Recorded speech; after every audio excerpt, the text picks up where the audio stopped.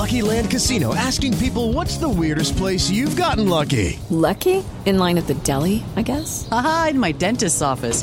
More than once, actually. Do I have to say? Yes, you do. In the car before my kids' PTA meeting. Really? Yes. Excuse me, what's the weirdest place you've gotten lucky? I never win and tell. Well, there you have it. You can get lucky anywhere, playing at LuckyLandSlots.com. Play for free right now. Are you feeling lucky? No purchase necessary. Void where prohibited by law. 18+. Terms and conditions apply. See website for details. With the Lucky Land Slots, you can get lucky just about anywhere. This is your captain speaking. We've got clear runway and the weather's fine, but we're just going to circle up here a while and get lucky. No, nothing like that. It's just these cash prizes add up quick. So I suggest you sit back, keep your tray table upright, and start getting lucky. Play for free at LuckyLandSlots.com. Are you feeling lucky? No purchase necessary. Void where prohibited by law. 18+ terms and conditions apply. See website for details.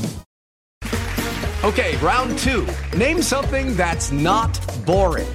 A laundry? Ooh, a book club. Computer solitaire, huh? Ah, sorry, we were looking for Chumba Casino. That's right, ChumbaCasino.com has over 100 casino-style games. Join today and play for free for your chance to redeem some serious prizes. ChumbaCasino.com. No purchase necessary. Void where prohibited by law. 18+ terms and conditions apply. See website for details. This podcast is part of the Sports Social Podcast Network. This podcast is part of the Sports Social Podcast Network. This podcast is part of the Sports Social Podcast Network.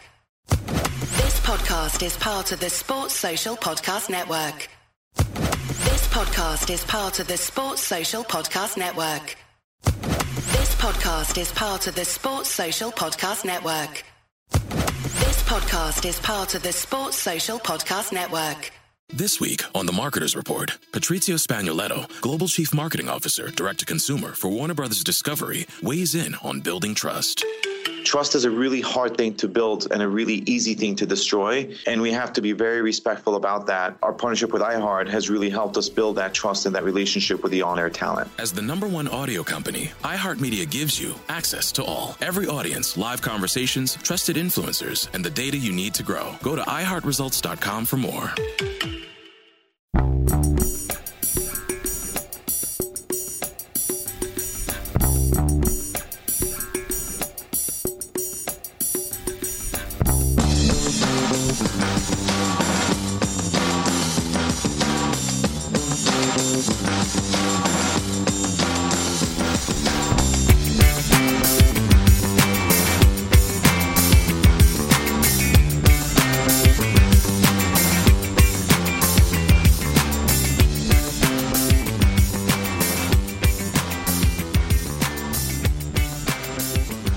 Welcome to A Celtic State of Mind. I'm Paul John Dykes, and once again I'm joined by Stevie Mullen. Welcome back to the show, Stevie. How are you? How's your week been? I'm doing well, everything's been good, Paul. Thanks for having me through. How you been enjoying the international break? It's not really my cup of tea. I do have a few comments to make. You know, last week we were told about all the guys we had to sign based on one game. Now we've lost 2 of the last 3. They all changed. Last week we had to sign, who is it? O'Donnell, Marshall, Gallagher, McGinn, Dykes, and the manager Stevie Clark, who wouldn't, concede the goals that Celtic conceded. And then what happens last night? 1-1 at the back, and McTominay made Shane Duffy look very mobile when they scored their goal. So, no for me, unfortunately. Delighted that they went through, and it's going to be a benefit to Scottish football. But I don't have the passion that some of your other guests have for the national team. See, when we look at that, one of the big things that I speak about is having that kind of aspiration as a young footballer. So when you're coming through, 22 years, whole generation of youngsters coming through, they're not aspiring to be that guy that's playing for Scotland. You know, so you see time and time again, Stevie, young kids running about the streets or playing football, and they're wearing, you know, Ronaldo tops, Messi tops, Chelsea, Man United, and slowly and gradually through a whole generation, people have lost interest in the Scottish national sport. So what I'm looking at is having our own heroes, and I think that's the biggest thing I'll ever take from the qualification this week. You want kids to look at John McGinn, you want them to look at McTominay and say, maybe I can play for Manchester United, because you're looking at him as a role model almost, the way he's gone about his business and gone down there and made it, as has John McGinn. McGinn started off slowly, you could guess, looking at his early days at St Mirren, coming through the ranks, and then obviously getting his move to Hibs. Hibs were swift enough to bring him in at the right time, and then he's moved down south. But on the flip side of that, I do have concerns about some of the guys who are already established, like Ryan Christie specifically, Callum McGregor, who are looking alongside the Scotland teammates at Tierney, Armstrong, and also Robertson, and looking at the wages that they're on. I mean, Lyndon Dykes, I'm pretty sure, is on much bigger wages now that he's down in London, Stevie. So I think it's a double-edged sword in one way. When Ryan Christie goes out there and performs as he did, certainly in the first game, and then obviously he gets all the accolades, and the interview afterwards obviously was a big part of that. It makes me worry that we're going to lose him, and hopefully we don't, certainly in January, because I've said time and time again on this podcast, I think he's pivotal to any success Celtic have this season. But again, if you look at last week, and I watched the game against Serbia, no amount of money, no amount of accolades, big houses or big cars will give you that sheer emotion and joy that the Scotland players displayed when they went through. That's why you started playing football as a child. That's what takes you to get to the level. But nobody paid them to do that. That was just sheer unbridled joy. That's what you play football for. All these other things that you mentioned should be a benefit and an add-on to that you get for being a good footballer. That's what you play football for, that sheer emotion. And that's what got to the Scotland fans. It wasn't the performance, because the manager could have put you out quite easily by horrendous substitutes. Yep. Absolutely, but it's like you say, almost everything is contrived now in the world of football, Stevie. Every tweet, every photograph, every Instagram, whatever, footballers, everything's set up. But that was one moment where we all remembered what it was that made us fall in love with football. It was that passion, it was that emotion. It was great to see. And of course, as Celtic fans, we look at some of these guys, like, for example, David Marshall, getting his moment of glory, saving the penalty. And I think, when we looked at Marshall coming through, we all hoped he would be a Celtic goalie for years and years to come. It wasn't to be. What is it about Celtic's policy whereby, he's probably the last goalkeeper, and that was 20 years ago or so, that came through the ranks at Celtic? But if you're David Marshall comes from a great family, really, really nice young man. But David Marshall asked to leave Celtic. Mm-hmm. And again, I'd ask all the Celtic fans who are clamouring for him to get back. At the time when David Marshall was breaking through, who would you have chosen to be your goalkeeper? David Marshall or Arthur Boric? I think universally Arthur Boric would have been chosen as a better goalkeeper. So do you bring David Marshall back at 36 years of age because he makes a great penalty save? I don't think you do. I've seen a lot of people suggesting it this week, Stephen. Declan Gallagher. We'll have to go and sign Declan Gallagher. Declan Gallagher's now 29 years of age, yep. And I've never heard one comment prior to the Serbia game Celtic should be interested in signing Dale. No. The boy O'Donnell, could they have a club during the summer? Tomorrow we'll take a gamble on him. Didn't hear a clamour to sign him. Lyndon Dykes played against us. He's not really that good. He's just playing against Celtic. Now we have to sign him. It's madness to try and have this policy based on one game. Knee-jerk. It's knee-jerk. One thing that I've spoken this week about, Stevie, you've mentioned the goalkeeper situation. It's something we'll need to touch on, I think, going into Easter Road on Saturday, is what do we do with this now? We've got a situation where Barkas is out the side. I would expect him to come back in at Easter Road. You were calling for it just the other week there. In the European game, I think you wanted Barkas back in. Baines number 2. Celtic fans this week have been talking, like you say, about Marshall coming back. There's been talk about Fraser Forster in January. Is it not about time we just thought, well, we brought this guy Barkas in, we need to try and get him a number of games and get recognised defenders in front of him in a partnership, not just between the two centre-halves but also the goalkeeper behind them, because that's what they were brought in for. He's a big signing, $4.5 million. Is he shown enough to you that he could be your number one established this season? I think he's got to start. If you're not going to start, and I'll say this and I'll repeat it again, I've said it prior to this, I'm going to say it again, if he can't get in front of Scott Bain, we need to get rid of him in January and bring in somebody who can be a number one. We can't have a £4.5 million goalkeeper playing back up to Scott Bain, because it proves that the scouting of Barkas would be 100% wrong. Do you think Celtic are considering it. We've heard moves for Manchester United's backup goalie. We've heard a rumour around Forster, and there's been this clamour, as you say, around Marshall. Well played to David Marshall, wish him all the best, but as you say, that ship has sailed, in my opinion. Do you see Celtic going out and getting another goalie in January? Because I'm of the view that there's just a few wee tweaks required now in this team, and I think over the international break we've got to look at players like Shane Duffy, who we've brought in. He performed pretty well for Republic of Ireland, Stevie. Hopefully that gives him a bit of confidence. There's other players that I'm a wee bit more concerned about that I wish hadn't played 3 full games, Ryan Christie and Callum McGregor being the 2 obvious ones, but I think Duffy needed that.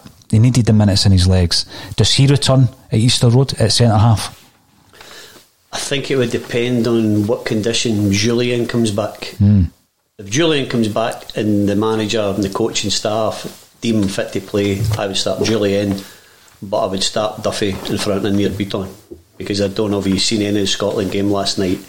They attacked, Scotland attacked constantly against Nir Bitton because his lack of pace was really, really alarming last night. The amount of times that Ryan Christie just went past him, Kieran Tierney, Andy Robertson, that would be a real worry, knowing the pace that Hibernian have. Yeah, it would be a worry, and I think as soon as we get an established partnership at the back, Stevie, the sooner we actually resolve the defensive issues that we've got, and I think that's key. So I agree with you. Barkas and goals. You want to read through the rest of your team for Saturday? I think there's a wee bit that we could maybe talk about, right, if we go through. I think Saturday's a vital game. So if you talk about what you would have for your cup final team, if everybody's fit, so our 3 goalkeepers is Barkas, Bain and Hazard. So who would be the number 1? For me, it's Barkas. Agreed. If you go to the right back position, you've got Frimpong, Elhamed and Ralston. So who would be your best right back? Defensively, for me, it's Elhamed. So he's going to play for me. Your centre backs is Julian, Aya, Duffy and Bitton. So for me, the way they've played up to now, if Julian's fit and gets the nod from the coaching staff, I would start with him. If he's not, it would be Shane Duffy. Okay. And Aya would play next to him. Your full backs for the left back position is Laxalt and Taylor. So for me, I think Laxalt's the best player. So the back 5 for me would be Barkas, Elhamed, Julian, Aya or Laxalt, with a proviso that if Julian's not fit to play, we would play Shane Duffy. So midfield, we've got Christie, Brown, McGregor, Turnbull, Rogic, Sorrell, Elanusi and Sham. I put in an X marks to Johnson, Connell, Forrest and Henderson, obviously because some of them aren't going to be really considered now, they're 2 are injured. So for me, it would be Christie, who would start wide right. I would have Scott Brown playing. He's had a nice wee break while everybody's away in international duty. I would have Callum McGregor and I would have Elanusi. And this is where I think it would be a wee bit dependent on myself and Neil Lennon, you know, who they would choose. If it was me, I would have a Yeti and Eddie. I think Neil Lennon would pick Rogic and Eddie. Interesting, because I think when you're looking at it that way, there's a few wee aspects of that team. I agree with the large part of it. There's a few. I mean, do you play Edouard? Do you play Ayeti? Do you play Griffiths? I think going by the international performances, certainly Edouard, you're hoping has regained some of the confidence and some of the form that we know he has, and when he's playing on top form, the guy's unstoppable. So you're kind of hoping that returns. I think at the beginning of the season you were looking at a partnership, weren't you, Stevie, of Eddie and Ayeti, and it sounded like a great partnership. It looked very impressive. Ayeti, like Brown, has had a bit of a rest, so hopefully he'll be coming back fresher. You know, Barkas has had a rest as well. He sat on the bench for a couple of games for Greece, so you're hoping that these things are resolved over the piece. But one thing I'm going to ask you, you played the game, you're involved in the game. The Brown and McGregor debate is that we're playing with 2 deep line midfield players, holding midfield players at the moment, and a lot of fans don't think it's necessary. A lot of them are also thinking it's suppressing the real talent of Callum McGregor playing in that position. How do you utilise both those players, Stevie? I would have Callum McGregor playing. Again, it depends on the work rate of your midfielders. I think with the personnel that we have at our disposal, I think you could play a diamond. Well, Scott Brown could be the pivot of the diamond. Callum McGregor could play to the left. Christie could go to the right. But where I think we sometimes struggle is in the wide areas when they're attacking my fullbacks. But I think with the cover that El Hamid and Laxall would demand, but part of our problem would be that we don't allow our two fullbacks to attack at the same time. That's when our centre-half, get exposed. So one of yous go, the other one stays. So you can switch to a 3 if it's going to be that Laxall goes, El Hamid just pulls in and gives the two guys a wee bit of backing. Yep. El Hamid goes, Laxall. If the two of them go, Scott Brown joins in with play, it's one punt up the park, we're exposed. That's where we're most vulnerable when we're in an attacking formation. We've seen it against Motherwell, we've seen it in Europe, we've seen it against Ross County. We'll come back to Ross County actually, because we made a point on the show yesterday about added value, and it's been announced that we're going to get the Ross County game, which is tremendous, especially when you've already bought Premier Sports. But that's another argument, Stevie. And El Yunusi, I mean, the argument of El Yunusi, obviously after the European game, public enemy number 1, scores a hat-trick against Motherwell, first name in the team sheet. I think when he's on form, Stevie, he's undroppable. Yep, I got a wee bit of criticism last week after the show because I had said that I thought him and Rogic should tackle a wee bit more. Somebody accused me of being an old dinosaur. I just wanted people to kick people. That wasn't what I actually said. I was saying that I think you should be able to tackle. I don't want them to be hard, tough tackling guys, but I think you need to be able to put a tackle in if you're playing in the midfield. Well, I think there was a couple of obvious occasions in the European game involving Rogic where you're screaming at the screen because we know what he's great at. You know, the twinkle toes, he's unbelievable on the ball, but you don't wince out of tackles the way he was doing it in Europe. When we're going to Easter Road, I think they really need a result at the moment, Stevie, and that's going by some of the Hibs people that we have on various other shows on A State of Mind. They're talking about, you know, the Hibs fans are growing really increasingly concerned with Jack Ross over the last couple of games. Just shows you, we've seen at Celtic Park how quickly these things can turn, because he was the Messiah not that long ago. So they really need a result. I think they've got quite a lot of danger men. They've got some obvious ones in the likes of Nisbet. I don't think Newell's a bad player. I've seen him even at Celtic Park when we beat them 3-0. I thought he equipped himself pretty well as well. And you know, there was always that kind of thinking around Frimpong as a defender. I don't think he's a defender, Stevie. I think we can still utilise him in the area that you're currently playing Christie on, that right hand attacking role. That I think that's his position.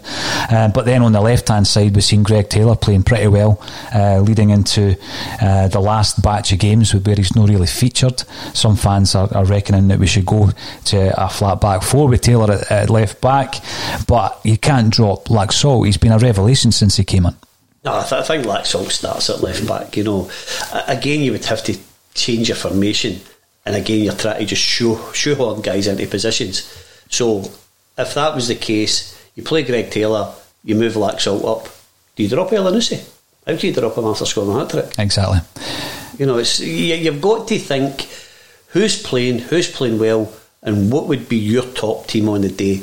You know, Big Andy always says to me at St Roch's, you play your cup final team if everybody's fit and everybody's playing well.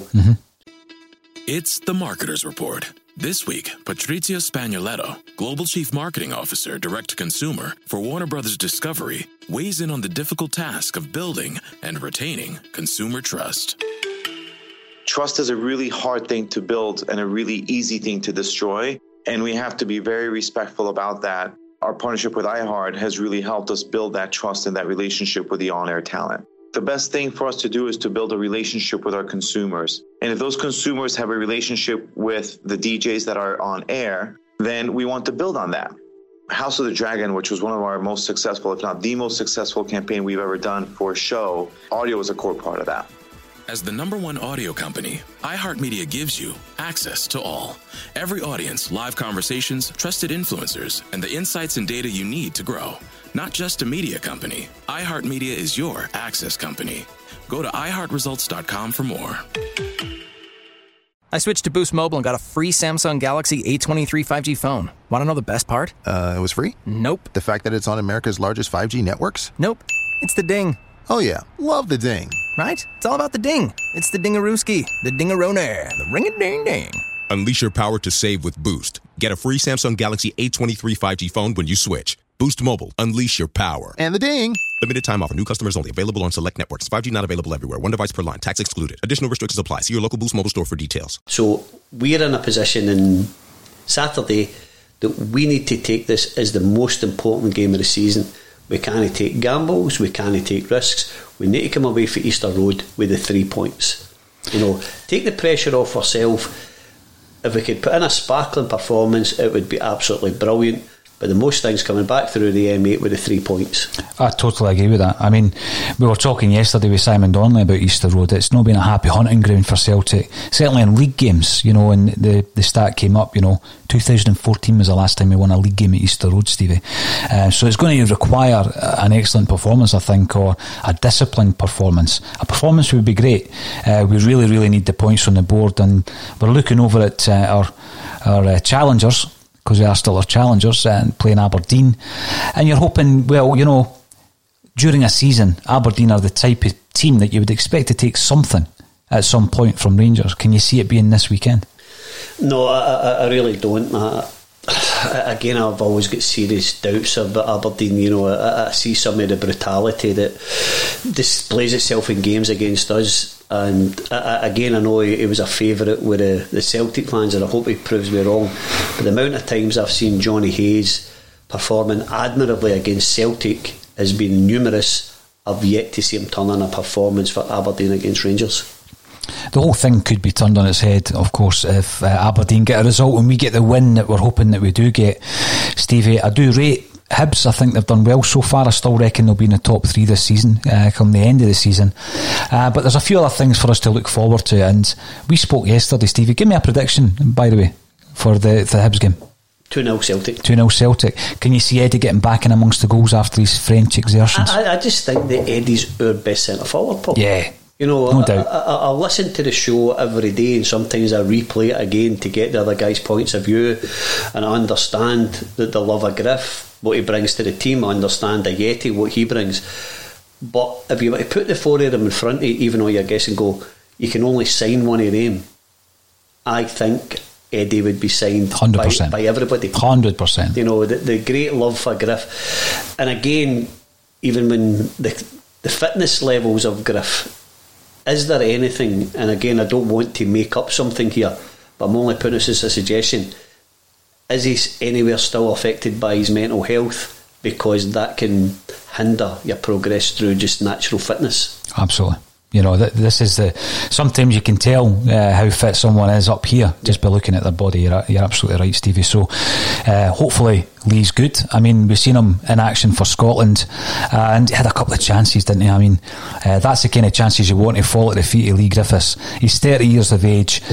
You would hope that he's looking towards those 3 games next season as motivation, as much as getting back in the Celtic side, playing in the finals. Something that I don't think anyone ever took it for granted, but there was an expectancy level in the past that Scotland would qualify. We've missed it for 22 years, Stevie. We have a lot of people on here and on other shows on A State of Mind where we talk about youth football. So for example, during the week we had wee Mickey Weirin on another show talking about youth football, and he is passionate about developing players. That you could tell that just by talking to wee Mickey. That's on YouTube for anyone who wants to watch it. He was a tricky wee player for Hibs back in the day, wasn't he? Good player. Aye, really tricky wee player. But we were talking about, obviously, the thing that we've mentioned time and time again, pro youth, and is it working? And obviously 22 years without qualifying. The performance director has stepped down in Malcolm Mackay. There's changes afoot. There is time, I think, there is time for us to re-establish the tradition that Scotland had of producing excellent footballers. I made a point last night. I made a couple of points on Twitter, but one interesting point I made was, and by the way, I stand to be corrected if this is wrong, in a cumulative transfer, Stevie, Ollie Burke is the most expensive footballer in Scottish football history. He's cost over £33 million in 3 permanent transfers. That's astonishing, is it not? Excuse me. I think we could go back to grassroots football. I watched Colin and Scott yesterday on the Insomniac show, and they were talking about the £9 million that was going to be made available to the SFA because they had qualified. Yep. I think that should be used to create free playing positions, pitches for kids. Mm-hmm.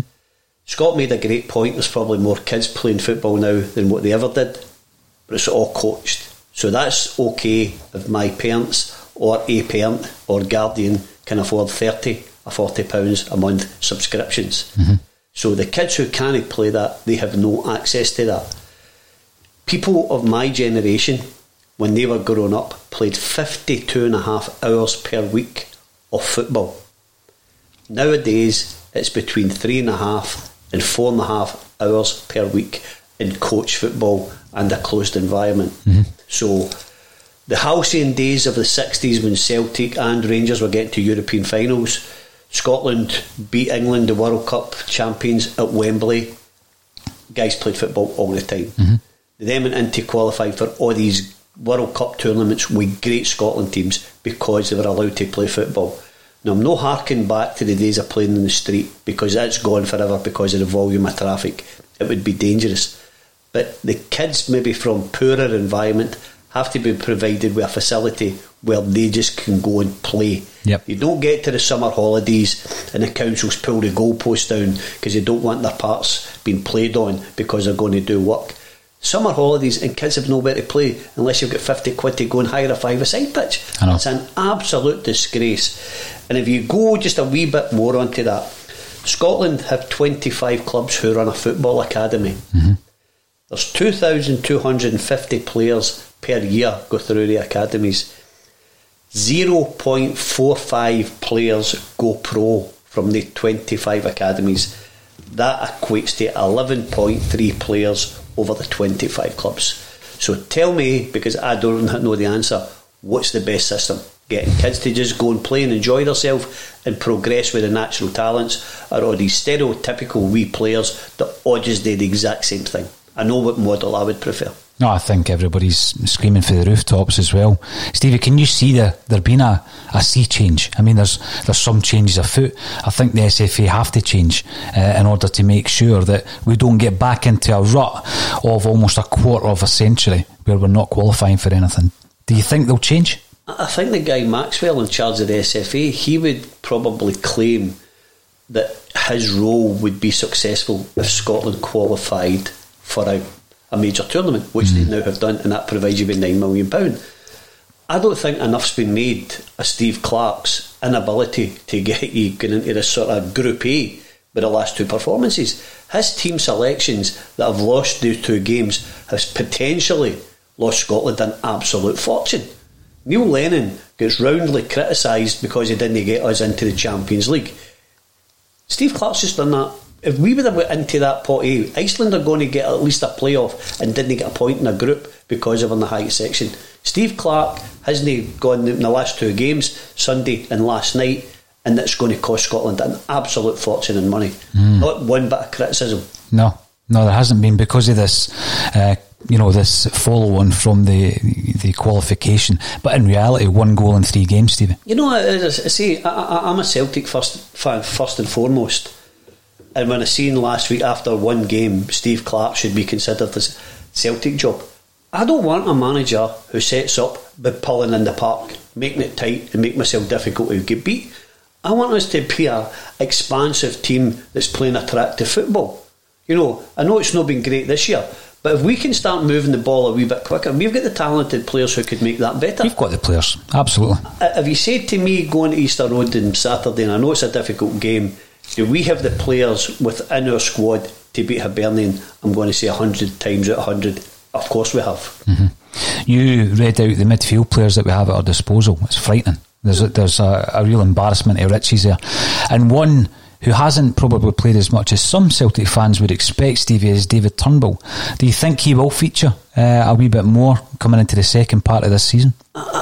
Again, without being part of the backroom team at Celtic, has he maybe found the transition a wee bit difficult? There's no doubt the boys get the fitness and the ability to play for Celtic, but has he just maybe found the jump from Motherwell to Celtic a wee bit difficult, and he's maybe just struggling a wee bit?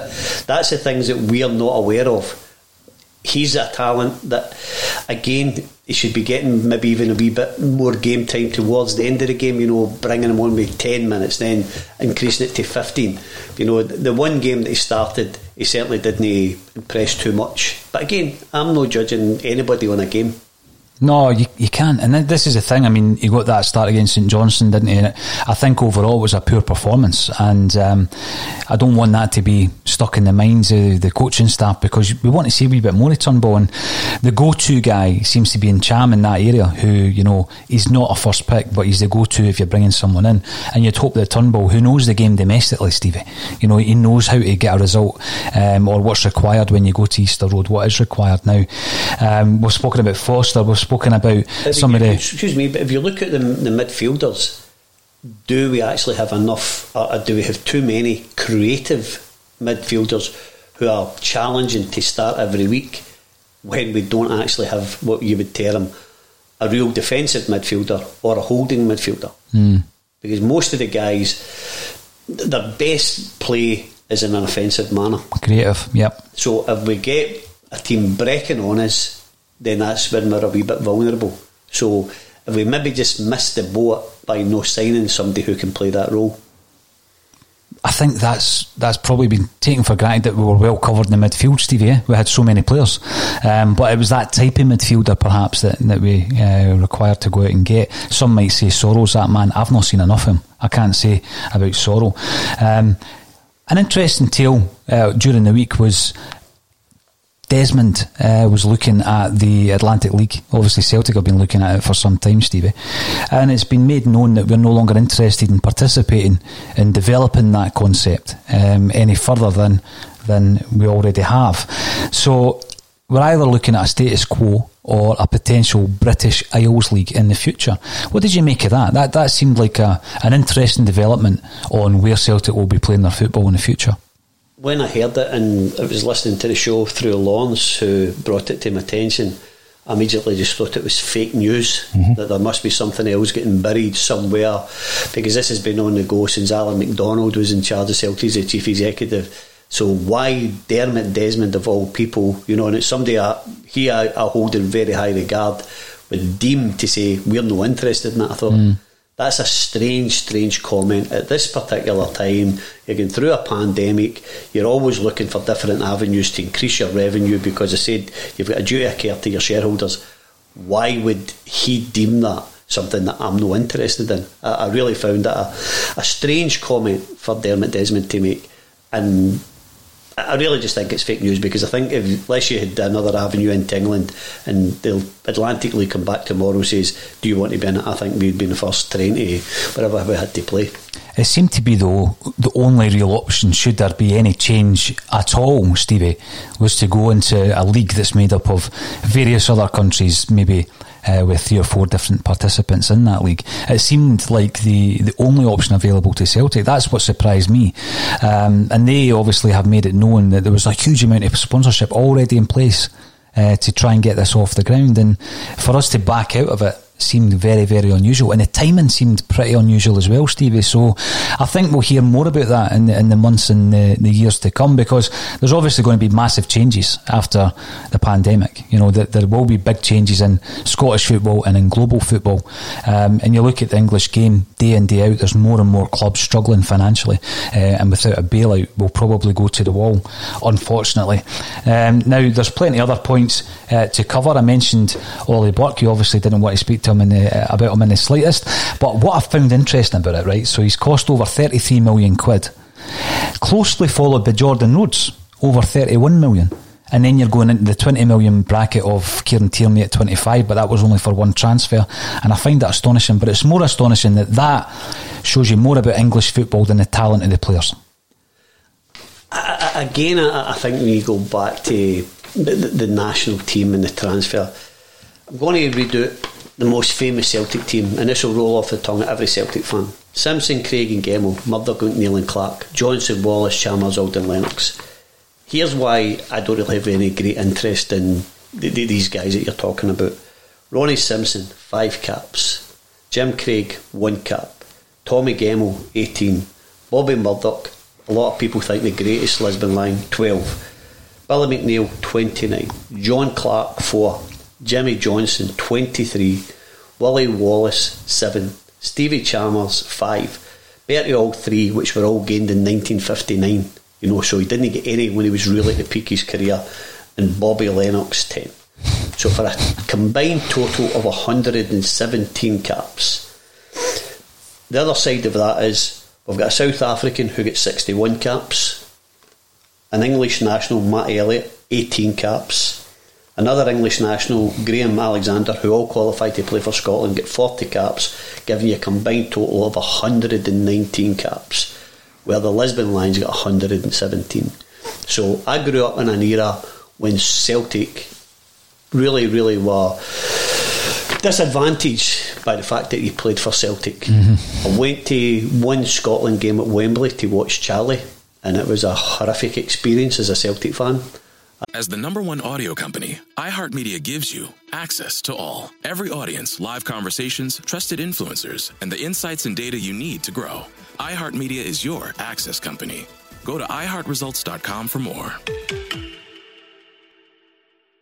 I then went to watch Maurice Johnson when he played for Celtic at Hampden. I took a lot of the young boys club players with us, and he was roundly booed. But at that time he was a Celtic player.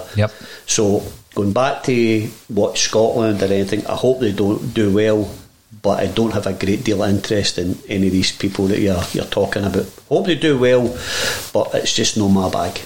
You don't have an affinity with them, Stevie, and that's your personal view on it, and that you've got to respect that. I think anybody who airs that view gets roundly criticised, because there's obviously Lawrence feels exactly the same way as yourself, Stevie, and I think what I've said is, I wanted Susan Boyle to win that competition. She was on the telly because she was Scottish. Stephen Hendry playing snooker. I want to see Scotland doing well, of course I do, and I look more at the knock-on effect of youth football. Now, that £9 million that you're talking about takes me back to 98 when Craig Brown wanted to spend all the tens of millions of pounds that the SFA had at their disposal, and he wanted to spend it on football pitches, exactly what you've said there, and it didn't happen because he pumped all the money into Hampden offices and all this kind of stuff. And what happened is, we fell off the edge of the planet when it came to football. We stopped qualifying, we stopped producing. So I think it is now time to invest in the game, and grassroots, absolutely 100% I think it's got to be free. Yeah, it does. Creating the facility doesn't stop the problem. If it's only somebody who knows Craig Brown or the guy at the SFA or knows Big Malky, and I can get my boys club into, or I can get my academy, and you've got to come up with 40 quids. I want the young boys for the schemes to go Monday night, we go up and we book into somewhere, wherever the new facility's created. Yes. And the guy puts them in the book. But there's no money changes hands. Exactly. That's when it becomes a good facility. Your state-of-the-art facility that only the privileged are allowed to use doesn't work, because then you've alienated the guys who became all your good football players. Wee Mickey said you never find footballers in Morningside, and I think that epitomises exactly everything that you've said. Not against anybody that stays in Morningside, by the way. Now, Joe Porter has given us his predicted 11, Stevie. Barkas, El Hamid, Beaton, Ayer, like salt, Brown, Turnbull, McGregor, El Yunusi, Christie and Ayeti. A 4-3-1-2. I think what you find when you start going through people's predictions is there's a whole clutch of 6 or 7 players that get picked for by everyone, and then there's a few that kind of get changed about. Now, IH Decorating, thanks for joining us on YouTube. We broke through the 4,500 YouTube subscribers yesterday, Stevie. We're heading towards 5,000 in December, hopefully. We're also going for 1 million views on YouTube in December, as well as the International Podcast of the Year Awards on the 1st of December. We're up against Simon Ferry's open goal, so that'll be interesting, and hopefully we'll be able to broadcast live from the studio. We'll see if it'll just be me or if anybody else is allowed at that stage to join me. Now, IH Decorating say winning at Easter Road is the biggest change we could make, and it is, because the last time we won there was January 2014. Virgil van Dijk scored that day in a 4-0 win. Stevie, what is it about certain arenas that Celtic seem to find difficult going and getting a result in? I wouldn't understand that, because if you've got better players, and again it's even sometimes guys see they play a position, it's only a different bit of grass at a different part of the park. There should be no difference. Hibernian have got a marvellous playing surface. We should just go there and play the team in front of us. Forget where you're playing. The guys are much better. Hopefully everybody's free from injury, the effects of COVID. If we turn up and play, we're better than Hibernian, and we should be able to beat them. I don't think we should create problems for ourselves about in previous occasions we've not performed here. This is a separate occasion. It's vital to us, so we just need to get into the mindset, we're going here, we're getting 3 points and we're going home. Absolutely. We treat it as a one-off. Yeah. I mean, I know there's loads of cliches flying around football at the best of times, but we just treat these games as one-offs, Stevie, because we can't look and dwell on the past. I mean, a lot of the games, Neil Lennon was there. We found it difficult to beat Neil Lennon's Hibs, even when he came to Celtic Park. Now, Mr. Briggs is commenting again on YouTube, well, I haven't been won over by Barkas yet. I feel a lot of it can be down to the fragile defence in front of him. I'd agree with that. It has to be quite a contributor to his ropey form. He comes in, he's trying to get to know his new teammates, Stevie. There hasn't been a settled defence. When you're looking at that defence at the moment, you and I could debate about El Hamid. I agree with you in actual fact, although I really do like Frimpong. Laxalt and Ayer, I would say, are the two that no many people would actually argue with. A lot of people don't actually rate Ayer. But the central defensive partnership, for me, from what I've seen this season, that is the best one we have is Julian and Ayer. Julian coming back, if you go by what Neil Lennon said before the international break, he comes back after the international break. I'd be really surprised if he threw him in because of the nature of his injury, Stevie. I'd hope to see him on the bench. And I'm just hoping that Ayer and Duffy, after Duffy's exertions for Ireland, where he played pretty well, can start building a partnership in front of Barkas, because that's one of the key areas that really has contributed to our poor form this season. He's nowhere near back to his best, Shane Duffy, Paul. I watched the games again. I watched yourself and Kevin thought he was man of the match. Certainly he done okay defensively, but he brought a lot of pressure on himself by trying to pass the ball impossibly out of defence, and it resulted in actually Paddy Power sort of mocked him last night, right? Saying he should head the ball at defence even though it's on the ground rather than try to pass it. So if we are going to play Shane Duffy, I hope the Celtic fans don't take this as a negative sign. We should just tell him to clear his lines, because if we're looking to him to start the moves, I think we're going to be disappointed. I agree with you. You've got Ayer there, who's very comfortable with the ball at his feet, Stevie. Julien's a great passer of the ball. You see him doing the crossfield passes, reminiscent of the likes of Alan Stubbs. You've seen that. I don't think Duffy's got that in his game.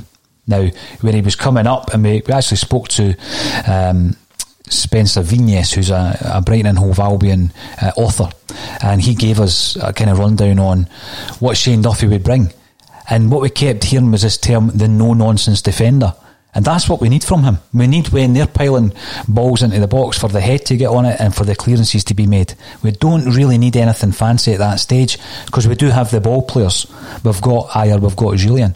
But that's where I think we're lacking with our defensive midfielder.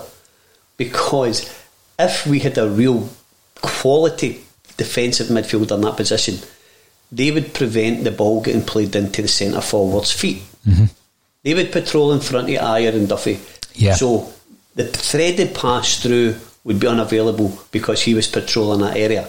So the balls getting in would be in there, where Shane Duffy should be in his element. Mm-hmm. I don't want him to have to try and get tight a wee guy who's going to spin him. But if the ball's in the air, and the same way as we'd lost a goal at Motherwell in the air that long, your defender should win that every time. So that's what I would expect him to do.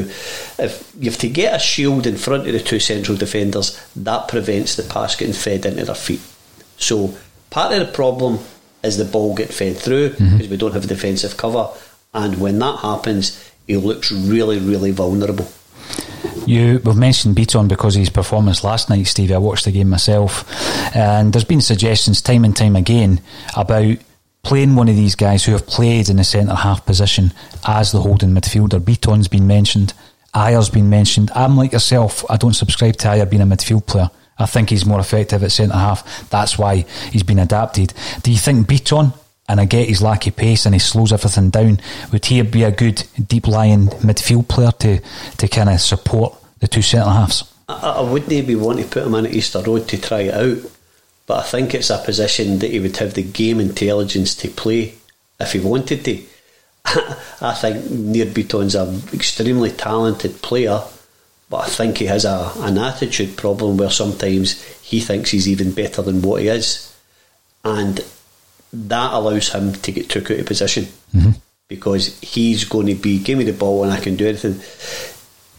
Right now, my honest answer would be no, I wouldn't want to see him playing in that position. But if he was willing to adapt, he's got the perfect height and the physical attributes to play that position. Oh, he does. This is the thing with Beaton, and he is very adaptable, but when you're playing at centre half and you're being exposed like you were last night, and it was pretty obvious the lack of pace was there, and again he was giving big Ollie Burke big cuddles and that after the game, the big £33 million man. Sean McCrory 8, thanks for joining us, Sean. You're doing so on Twitter. Last time we won at Easter Road, he's reminding us, was January 2014. This game is massive.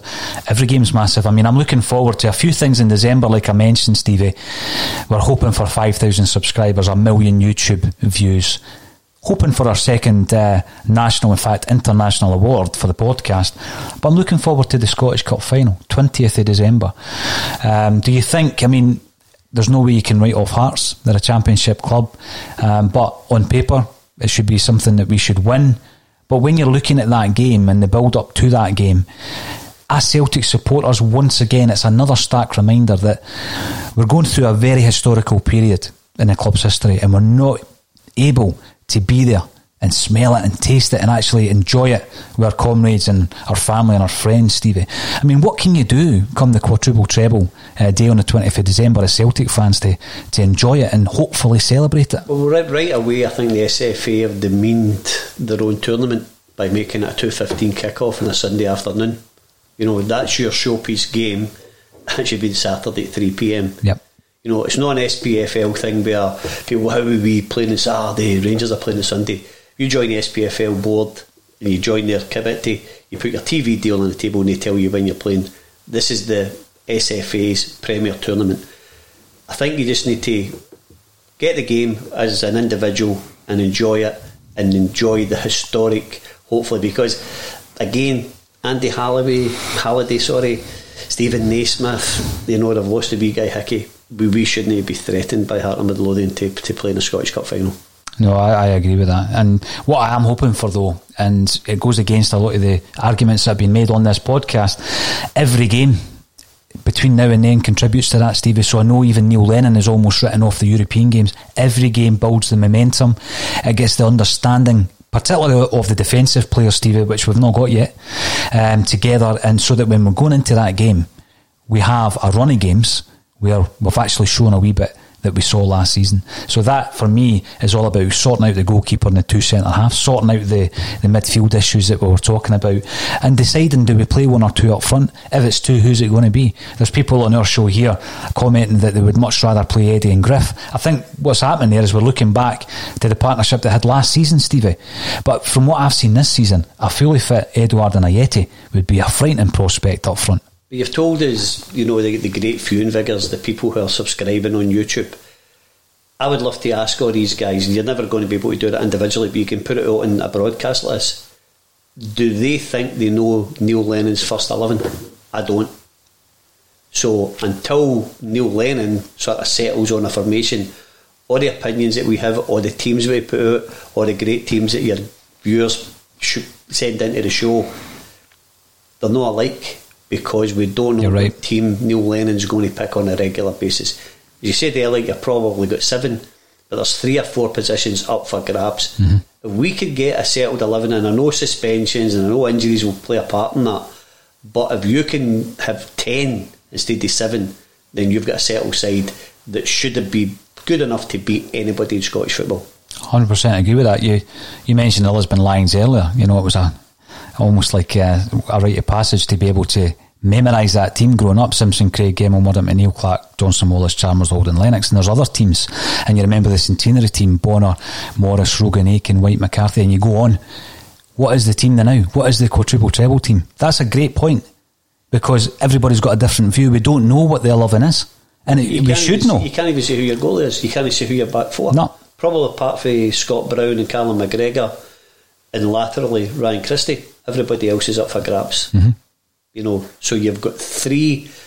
Ayer would probably play 9 weeks out of 10. So you've got 4 certain starters. That's not enough. You need to have the base of your team, and that should be at least 8, probably 9, hopefully 10, unless you had an injury or it was a different formation you were going to play in a one-off game. Mm-hmm. Now, Gary Doonan is back via Facebook to remind us Scotland couldn't qualify for 16 years between 1958 and 1974 in major tournaments, and we had some of the best players in Europe: Mackay, Bremner, Murdoch, Jinky and Law. So, I mean, you look at that period as well, 18 years before we qualified for 74, and you look at the 1974 team. I mean, a great collection of Quality Street kids in that team. Unfortunately, George Conley was injured for it. But what a side. Obviously, Davy Hay then comes back and moves to Chelsea, Stevie, and the Celtic Quality Street gang start breaking up.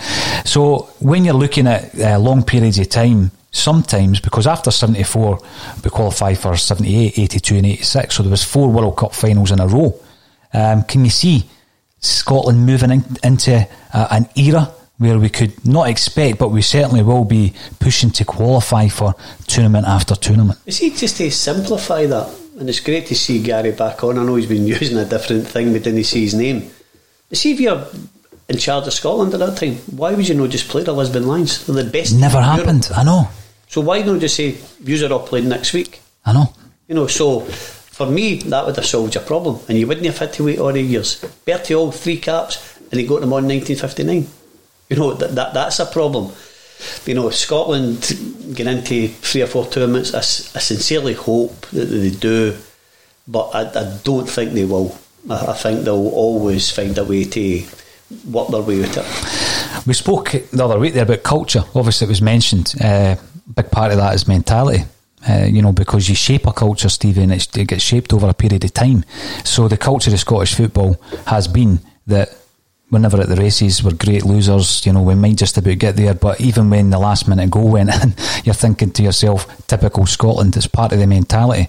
But the culture that we had was we were glorious losers, almost happy to run about with a kilt on and the CU Jimmy hat and paint your face blue and white because we're great fans. But I'd much rather see a good team actually winning on the park. So over a period of time a culture is developed, and keep going back to the comments made by Neil Lennon about Celtic's culture. That culture's been developed over 9 seasons of domestic dominance, where we're looking at potentially winning 4 trebles in a row. And that's what shocked me. The biggest shock for me was the comments about Celtic having to change their culture. Surely we had the winning mentality, the winning culture at the club. But it's everything, and again, sometimes I think it's how it's reported. Because I heard after last week when we beat Serbia about how great Steve Clarke was making McTominay a centre back. The 2 goals you conceded, McTominay's lost a guy for a header, and then last night, yep. So that's not a great decision. That's a horrific decision. But he gets a pass because he's Steve Clarke, and he's got you through to a major tournament. Mm-hmm. His record to getting that, if they actually want to examine it, is absolutely horrific. You've got there through default. Celtic and the culture will take care of itself, and I think now I'm glad all these international finished and we can just concentrate on Celtic and let's get on our quest for 10 in a row. I think that's the only important thing for us. All these other things right now is a sideshow, and I think if we concentrate on that and we don't need to worry about our players going away for international duty, getting injuries, picking up COVID, I think it can only help us. 100%, Stevie. We'll start off with a quadruple treble, then we'll go for the 10. Now, US Man DM on YouTube. Roy Aiken, Stevie Clarke and I attended St Andrew's Academy Saltcoats. At lunchtime there would be 20 to 25 of us with a tennis ball and jumpers as goalposts. How times have changed. And Stevie, you did produce, or Scotland did produce, street players for generations and generations, and I think what you're saying is very important. Those days are gone in terms of playing football in the street and all that, because of the traffic and people's pride of their property is completely different. You speak to Danny McGrain, they used to play in the back yards where people had their washing out and all this kind of stuff, and it's just a different generation completely. But there is a way of doing it. And the big thing about Craig Brown and what he said, did 55 million quid, Stevie, after the World Cup in 98, and he wanted 50 parks all around Scotland. Same idea as yourself, where kids could go and play football and hone their skills. And that's what he wanted, and we pumped all that money into offices. I just see this as an opportunity. Just like back in 2012, I seen that as an opportunity for Scottish football when Rangers were liquidated, for change. But Scottish football didn't want to change. And this time I see an opportunity to change for the better of youth football, and I doubt it will happen because the people in charge of Scottish football are part of the problem. I bet every one of your viewers would know a local playing area in the last 20 years that's been done away with to get new housing on it. Mm-hmm. That's where kids hone their skills. No way a guy with a whistle, oh, blow, you go there, just playing. Whether they all run after the ball, they've got to beat guys, then they'll start playing against bigger guys, they'll get a wee bit more toughness about them, they'll get a wee bit more street savvy about how to get through a game. That's where you learn your skills. No somebody with a whistle and a tracksuit coaching every single thing you have to do and how you have to improve. Because see if that guy with a whistle and the track is not very good, he's coaching badly. Mm-hmm. Because you've got a wee SFA certificate to say you're a coach, that doesn't make you any good. It only means that you've been able to sit through 2 hours of drudgery at one of these sessions. Absolutely. You're spot on, Stevie. Great points coming through as always, because obviously people who are getting behind the show, Stevie, make the show. And Drew Mac or Drew Ma CFC on Twitter. Great show as always, guys. Do you think we've lost a defensive balance with Julian out of the team? Now I find that quite an interesting point, because when Julian was in the team, now think back to the Kilmarnock game, won each at Rugby Park, Stevie. Julian and Aya were criticised that day. And I mean, it was a disappointing game, 1-1 draw, dropping points quite early in the season. But we were screaming out for a new central defender at that point. I think when Julian's gone out, it's very much like the James Forrest effect. People then maybe start realising how big a part that player was playing in our success. Julian and Aya, for me, are the 2 best centre-halves we've got at the club. Duffy, the jury is out for me. If Julian's fit, and he needs to be fit, of course, because we spoke about that in the European game, Stevie, he starts, 100% he starts. I doubt he'll be fit for Hibs.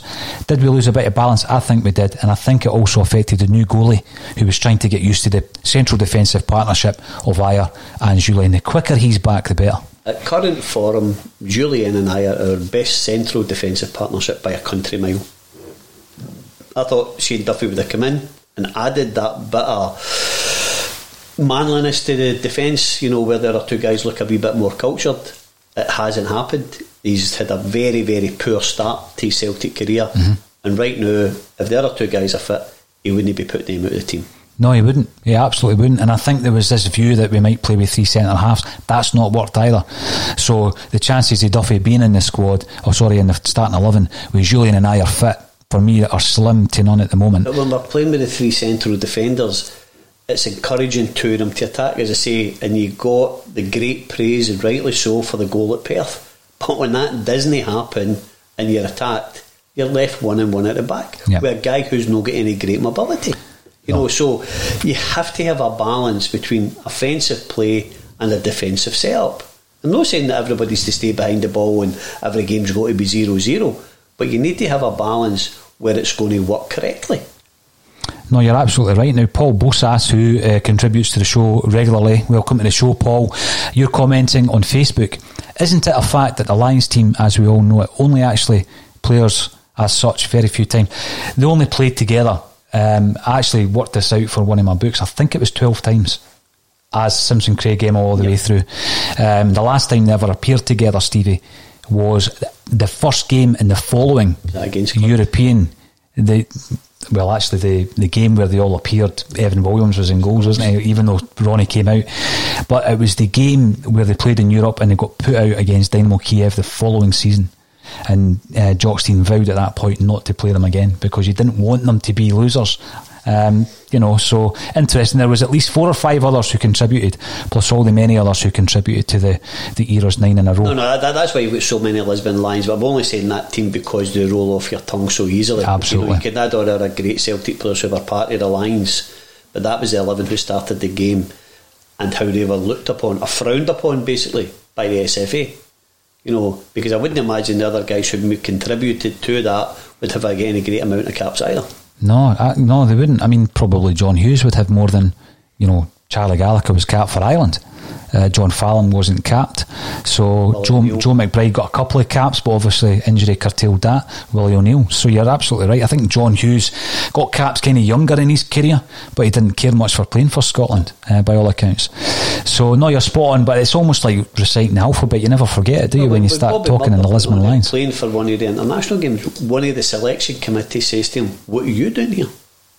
You know, it's... I don't know how they manage to maintain their dignity and continue turning up, because as an individual I'd have been like, I'll just go off, mate, go and get me my bag. Oh, absolutely.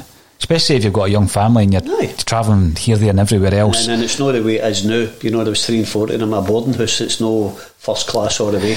Well, on that point, Gary Doonan made a point about us not qualifying for 18 years before the 74 World Cup, Stevie. When I was writing the Neely Mocking book, his son, young Neely, gave me access to all his paperwork, photographs, memorabilia, etc., and there was the World Cup itinerary from 1954. This is brilliant stuff, like excellent, you know, things you just don't see. And it was telling you where you were meeting and all the rest of it, but it did actually list everybody in the party. Now there was 13 players in the travelling party. All the other people travelling were SFA. So it was SFA and their wives, and it's listed them all. So only 13 players. Incredible, but that shows you again how that whole old boys network was set up back then. They weren't that interested in putting a team on the park, and of course they got gubbed 7-0 over there as well. Well, one of the greatest victories for Scotland fans to recognise and celebrate was beating England in 1967. Mm-hmm. Bobby Lennox got off a train at the Central and made his way home to Saltcoats on the train. You know, imagine that happening now, where you're turning up after beating the world champions at their park and having to make your way home in the train. You know, the guys are saying about the Scottish players, the Celtic players being away this week. Apart from the actual game, their travel is the best of travel, the best of hotels. They probably actually got more of a rest in international duty than what they would if they were playing at Celtic Park and at Lennoxtown this week. Yeah, you know, you're spot on. They always moan about the boredom, because there's nothing to do. I know. You've got to stay in the hotel. Aye. And especially now with COVID, the restrictions are such that they're not being able to go anywhere. No, exactly. Now, Jaffa Cakes 2019 commenting on YouTube, Duffy is overrated. Looked at the standard of clubs he's been with for the last 10 years. We're a step up for him and it's a step too far. Now, Mark, who is commenting via YouTube, welcome back. Mark, if Duffy is on 50 grand, how much of that are we paying? I've heard figures 45, 50 grand. Duffy said himself Celtic are paying his wages. Unlikely at 45 grand, Stevie, but they're playing a massive part of that. And then Martin Bickett comes on via YouTube to say Benkovic was a decent central defender. I was flying the Benkovic flag. I think you can put him in the same category as Paddy Roberts and Fraser Foster. Stevie is, maybe the ship has sailed, who knows. Do we need another centre half in January? If Shane Duffy's not going to work out, then I believe we do. I'm a wee bit different from your callers. I don't think we should be judging Shane Duffy on his wages. I think we should be judging him on his ability and his performance for Celtic, which right now aren't up to our standard. But I think whatever wage he gets, well done to him and his agent, but we shouldn't be judging him how much money he gets. No, he's here. We just got to look at his performances, Stevie. So we're looking ahead to Easter Road. We also ran a competition yesterday whereby we are giving away this week and next week a bottle of gin. So this week is Frank McAvenny. So this was given to us by Simon Donnelly, our special guest yesterday, Stevie. And we basically asked for our viewers and our listeners to subscribe on YouTube. And what we'll do is we'll have a look at the last 100 subscribers over the last few days and we'll pick one who wins the prize. So give me a number, Stevie, between 1 and 100. 72. I'm going to count it back, and the 72nd person from the most recent is going to be winning a bottle of Frank McAvenny gin. Now, St Rock's done a gin as well. That went down a storm, didn't it? Yep, that's all away. It's all sold out. No problems with that. Again, thanks to the guys at Eden Mill, Tony and Kiara, for their great support and getting that gin out to everybody. So it's went down an absolute storm, and I dare say it's a fantastic product. Oh, it is. I mean, I was looking at that bottle, Stevie, and I would have bought it just to keep it. You know, it's not something I would have kept. Drank, I would have kept it. Obviously, the centenary. Unfortunately, Big Andy's selling that way water in it now because he's drank all the bottles. So if you get a new one, it's water that's in it. Yeah, it's a nice bottle, Stevie. It's a nice bottle. Give us a wee update on the Rock House things going down at James McGrory Park. But we're doing okay. Things are. We've started the season really under difficult conditions. So well done to Paul, Kevin and Ryan McStay, who are the manager and the coaching staff, and all our players for the terrific sacrifices they're making, and the guys behind the scenes like Big Ken and Billy and Paul and Ted and Terry and me, Roddy. You know, there's a few others. I'm sorry if I've missed you out, Tam Kerr, etc. They're the guys who do all the day-to-day work. Big Gordon Hammond, who's 76 years of age, you know, we've made him honorary president, and he comes in and works his socks off. Brilliant. You know, so there's great work being done at the club by a lot of great people in there, which make the club go on a day-to-day basis. It's great to hear. So we're doing okay. We're going to be faced with some more challenges, obviously, now due to the restrictions that Nicola Sturgeon's brought in. You know, we've got to Tier 4 in Glasgow. Yeah, it's going to be difficult, Stevie, absolutely.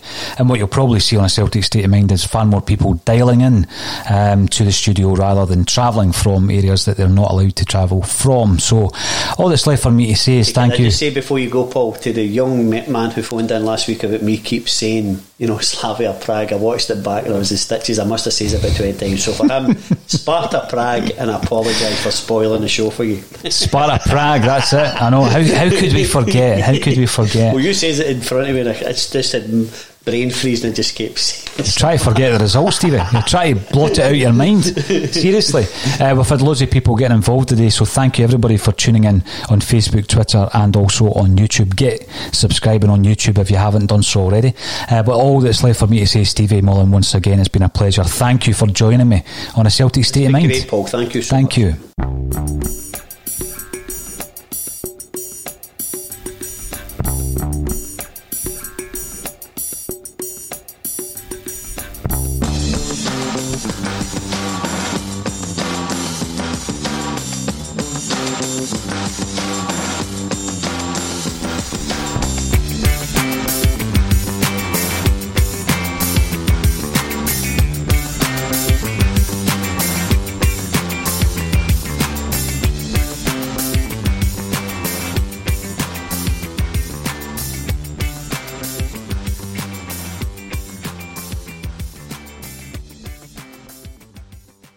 As the #1 audio company, iHeartMedia gives you access to all. Every audience, live conversations, trusted influencers, and the insights and data you need to grow. iHeartMedia is your access company. Go to iHeartResults.com for more. Sports Social Podcast Network. Sports Social Podcast Network. Sports Social Podcast Network. Sports Social Podcast Network. Sports Social Podcast Network. Sports Social Podcast Network. Sports Social Podcast Network. Sports Social Podcast Network. With Lucky Land Slots, you can get lucky just about anywhere. Dearly beloved, we are gathered here today to... Has anyone seen the bride and groom? Sorry, we're here. We were getting lucky in the limo and we lost track of time. No, Lucky Land Casino, with cash prizes that add up quicker than a guest registry. In that case, I pronounce you lucky. Play for free at LuckyLandSlots.com. Daily bonuses are waiting. No purchase necessary. Void where prohibited by law. 18+. Terms and conditions apply. See website for details.